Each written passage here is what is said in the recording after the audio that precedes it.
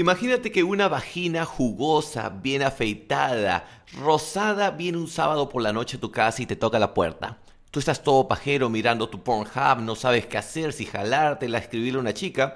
Sales a la puerta y la encuentras ahí radiante. Y esta vagina te dice si quieres que la penetres. Y tú le dices, bueno, sí, por supuesto, es lo que necesito. Esa misma energía necesito que la lleves a tu producto o servicio. ¿Cómo crear una oferta que el cliente no lo piense, que sea un no-brainer? Como dije acá en el banner, como lo puse.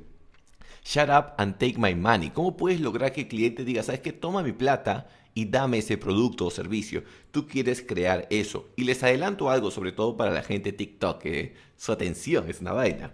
Es que una oferta interesante es más importante que un argumento convincente. Si tu oferta es buena, no necesitas ni siquiera contratar equipo de venta. La gente viene y te paga, no tienes que estar explicando mucho porque la oferta es buena. Les voy a enseñar cómo crear una oferta legendaria, la madre de todas las ofertas. Y para los que no me conocen, tengo un sistema de inglés, inglesparacholos.com, que es un sistema de negocios que yo mismo inventé, que no existía acá en Perú, y ahora empezó con un valor de 800 soles y ahora tiene un valor de 3.000 soles. No uso equipo de ventas, yo manejo todo yo mismo, no tengo empleados, y esas mismas técnicas que apliqué para Inglés para Cholos, hoy día se las voy a entregar toditas para que ustedes puedan monetizar su pasión, su carrera o eso que saben. Antes de seguir, recordarles que trabajamos en la computadora, pero cuando queremos aprender siempre papelito, así que tengan su papel para tomar nota. Y también recordarles que le den like a este episodio porque si no, YouTube no me muestra. Este pelado se queda hablando solo si tú no le das like a este episodio. Y recuerden seguir mis canales de WhatsApp que están acá en la caja de la descripción. Sin más preámbulos, seguimos. Punto número 1. Toda la gente tiende a hacer lo opuesto. ¿Qué hace la gente? Por lo general, digamos que yo quiero vender, tengo acá mis pastillas de Libolín para el hígado. Digamos que yo quiero vender estas pastillas de Libolín. ¿Qué hace la gente? Muestra las características. ¿Qué es lo que trae la pastilla? No. ¿Cuáles son los beneficios? ¿Tu hígado va a ser feliz? No, tampoco. Tú tienes que buscar qué es lo que el mercado está necesitando, lo que le llaman en inglés starving, está hambriento de. Y tienes que buscar qué son esas necesidades que faltan. Y desde ahí hacer tu oferta de negocio, no desde tu producto, sino desde la necesidad del mercado. Les suelto algunas cosas como para que puedan guiarse. ¿Qué cosa necesita la gente ahora? Necesitan amigos, crear comunidades, número 1. Necesitan sexo, mucha gente no está cogiendo. Necesitan trabajar desde casa, saber cómo monetizar su pasión. Hay gente que sigue teniendo empleo de 8 horas y trabajadores independientes en 2 horas hacen más que las 8 horas de estas personas. La gente necesita aprender a hablar. Todos ahora hablan como robots, tienen conversaciones monótonas. Y así podría seguir. Busca qué cosa es lo que la gente necesita y desde ahí genera una solución, pero empezando desde la necesidad. Ese es el tip número 1. El segundo es, una vez que tú tienes la necesidad, pregúntate cómo puedes diseñar la solución perfecta. ¿Cómo puedes aterrizar eso a algo que tú puedas resolver? Y para eso necesitas que este problema esté dentro de tu área de experticia. ¿Cuál es el problema más fácil que tú podrías solucionar? Así que antes de pasar ya a la oferta, quiero que recuerden esas dos cosas. Primero es, empezamos de la necesidad y de ahí hacemos la oferta. Y lo segundo es cómo aterrizar eso en un producto o un servicio. Ahora vamos a ir a 7 pasos, que los voy a hacer rápido, pero presten atención a cada uno de ellos. Pero antes de seguir, recordarles que si quieren toda esta sabiduría, si quieren mejorar su habilidad de negocios, aprender sobre temas fitness, mejorar su juego con el sexo opuesto, con el mismo sexo, y muchas vainas más en mejorar su habilidad de branding, y varias vainas más que tengo en la página web inglesparacholos.com, donde trabajan directamente conmigo. Y si desean suplementos y están cansados de ir a la tienda y comprar creatina como huevonazos o comprar ganadores de peso, pueden ir a josebalta.com, donde encuentran suplementos que realmente funcionan. Pasamos ahora sí. 7 puntos. Me falta saliva porque he hecho el podcast en inglés antes de esto, así que la saliva está que se me va. El primero, lo que le llaman rationality, que es ¿por qué estás ofreciendo algo tan bueno? Porque si tu oferta es maravillosa a la gente, ¿y por qué ofrece eso a ese precio? Es como que no tiene sentido. Siempre tienes que explicar qué es lo que te permite ofrecer eso que nadie más puede ofrecer. Puedes decir que es un exceso en inventario, que compraste demasiado y necesitas limpiar el inventario. Eso es lo que hace Ripley, lo que hace Saga, lo que le llaman cierrapuertas. Entonces, está de oferta porque cierra puertas. Tienes que crear siempre la racionalidad de por qué lo estás haciendo. Si abres un restaurante, por ejemplo, puedes decir la primera semana es 2 por 1, 2 por el precio por 1, porque estás abriendo. Luego, en el caso de servicios, puedo darles 20% o 50% de descuento si me dan un testimonio a cambio de eso.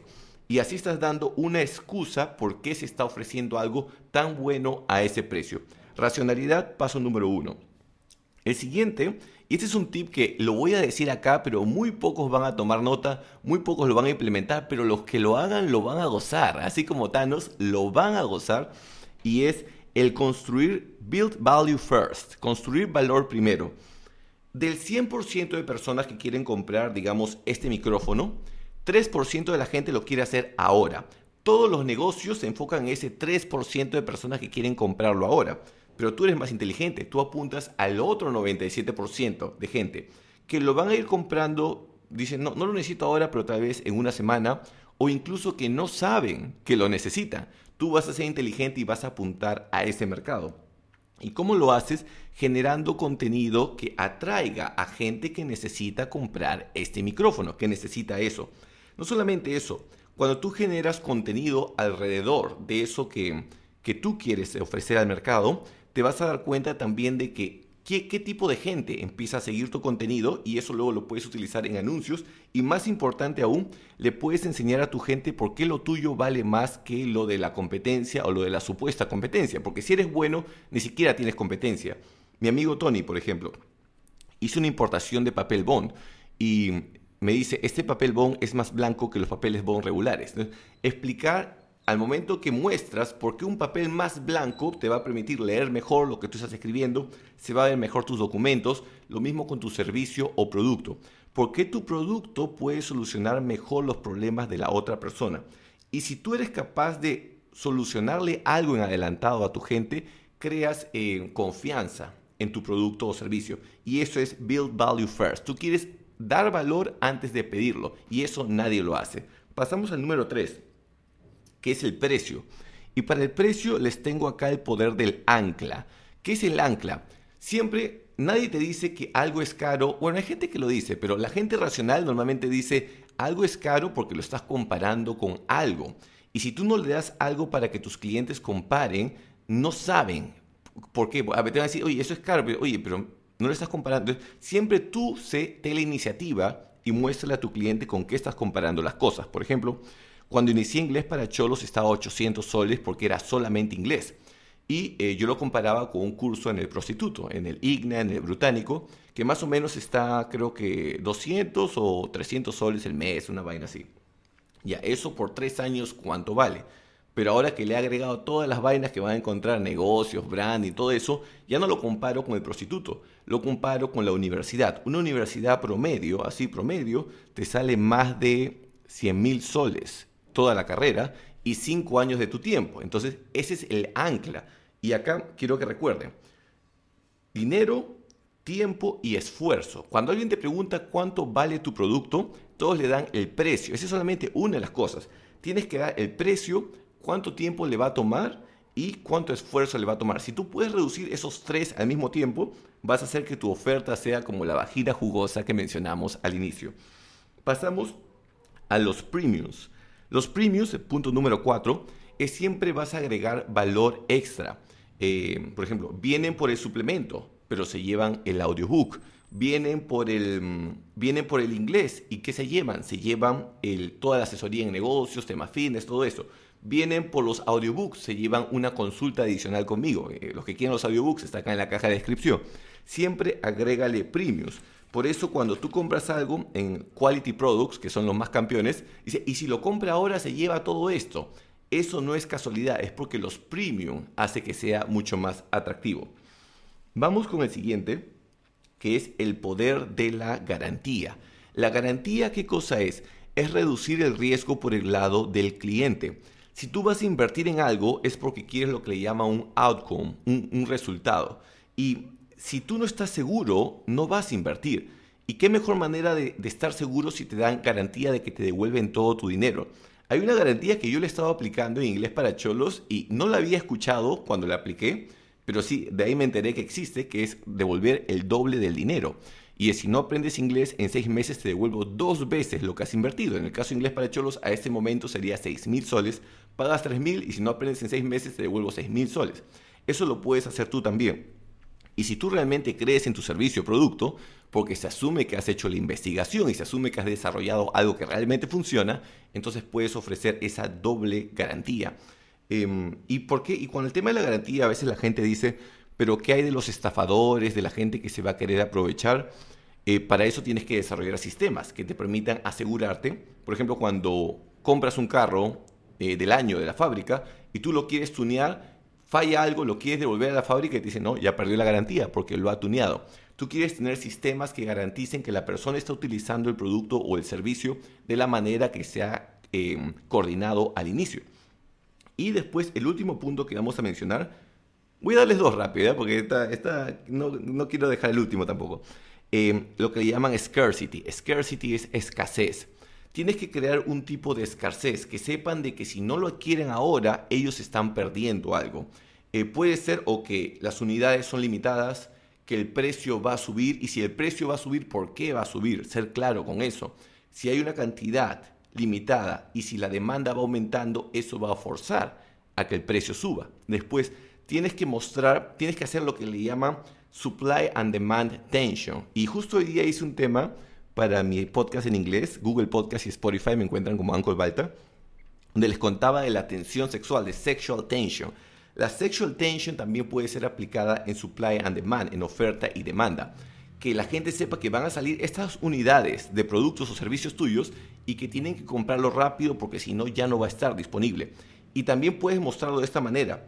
Si no lo consumes, todo el valor que estás dejando de recibir durante el tiempo que no lo estás comprando o que no lo tienes en tu poder. Puedes ver de todos los ángulos, pero crear lo que le llaman scarcity. Y la última que quiero agregarles acá, le dicen don't leave money on the table. La gente lo ve todo transaccional, es como que véndeme este lapicero, ¿no? Ya, vendí el lapicero y hice la money, la platita por el lapicero. Eso solamente es la primera parte. Si ya te compró un lapicero, tal vez después necesita un cuaderno. Si ya te compró un cuaderno, después necesita un bloc de notas. Incrementar el ticket promedio, lo que le llaman upsell. Cuando tú vendes algo, eso le llaman front end, o sea, la parte inicial del trato. Pero luego siempre puedes incrementando el ticket promedio de tus clientes.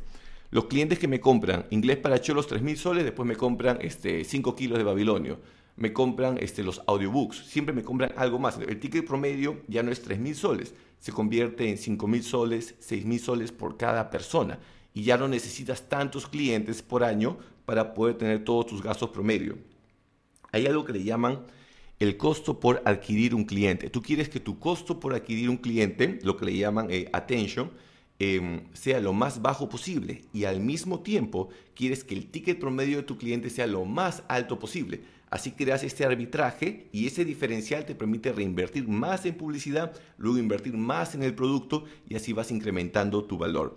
Esto que les estoy diciendo no es rocket science, es sentido común, pero es filetearlo, ¿no? Filetearlo y después cómo puedo aplicarlo. Porque si lo escuchas nomás, bacán, pero ¿cómo puedo aplicarlo? ¿Cómo puedes tú aterrizar esto en tu oferta de negocio que quieres hacer? Espero que les haya gustado este episodio. Ya saben, si quieren trabajar conmigo solamente para comprar mis vainas, no para consejitos, al más 51 98 90 23 986. Recuerden darle like a este video para llevar la palabra a más hermanos. Si quieren escuchar esto en podcast, en versión audio y no tener que ver mi cara decadente, pueden ir a Google Podcast y Spotify. Me encuentran como José Balta en español, como Uncle Balta en inglés. Y si quieren ver mi Instagram, donde subo fotos, a veces frases motivacionales, me encuentran como Tío Balta. Buen fin de semana y bendiciones.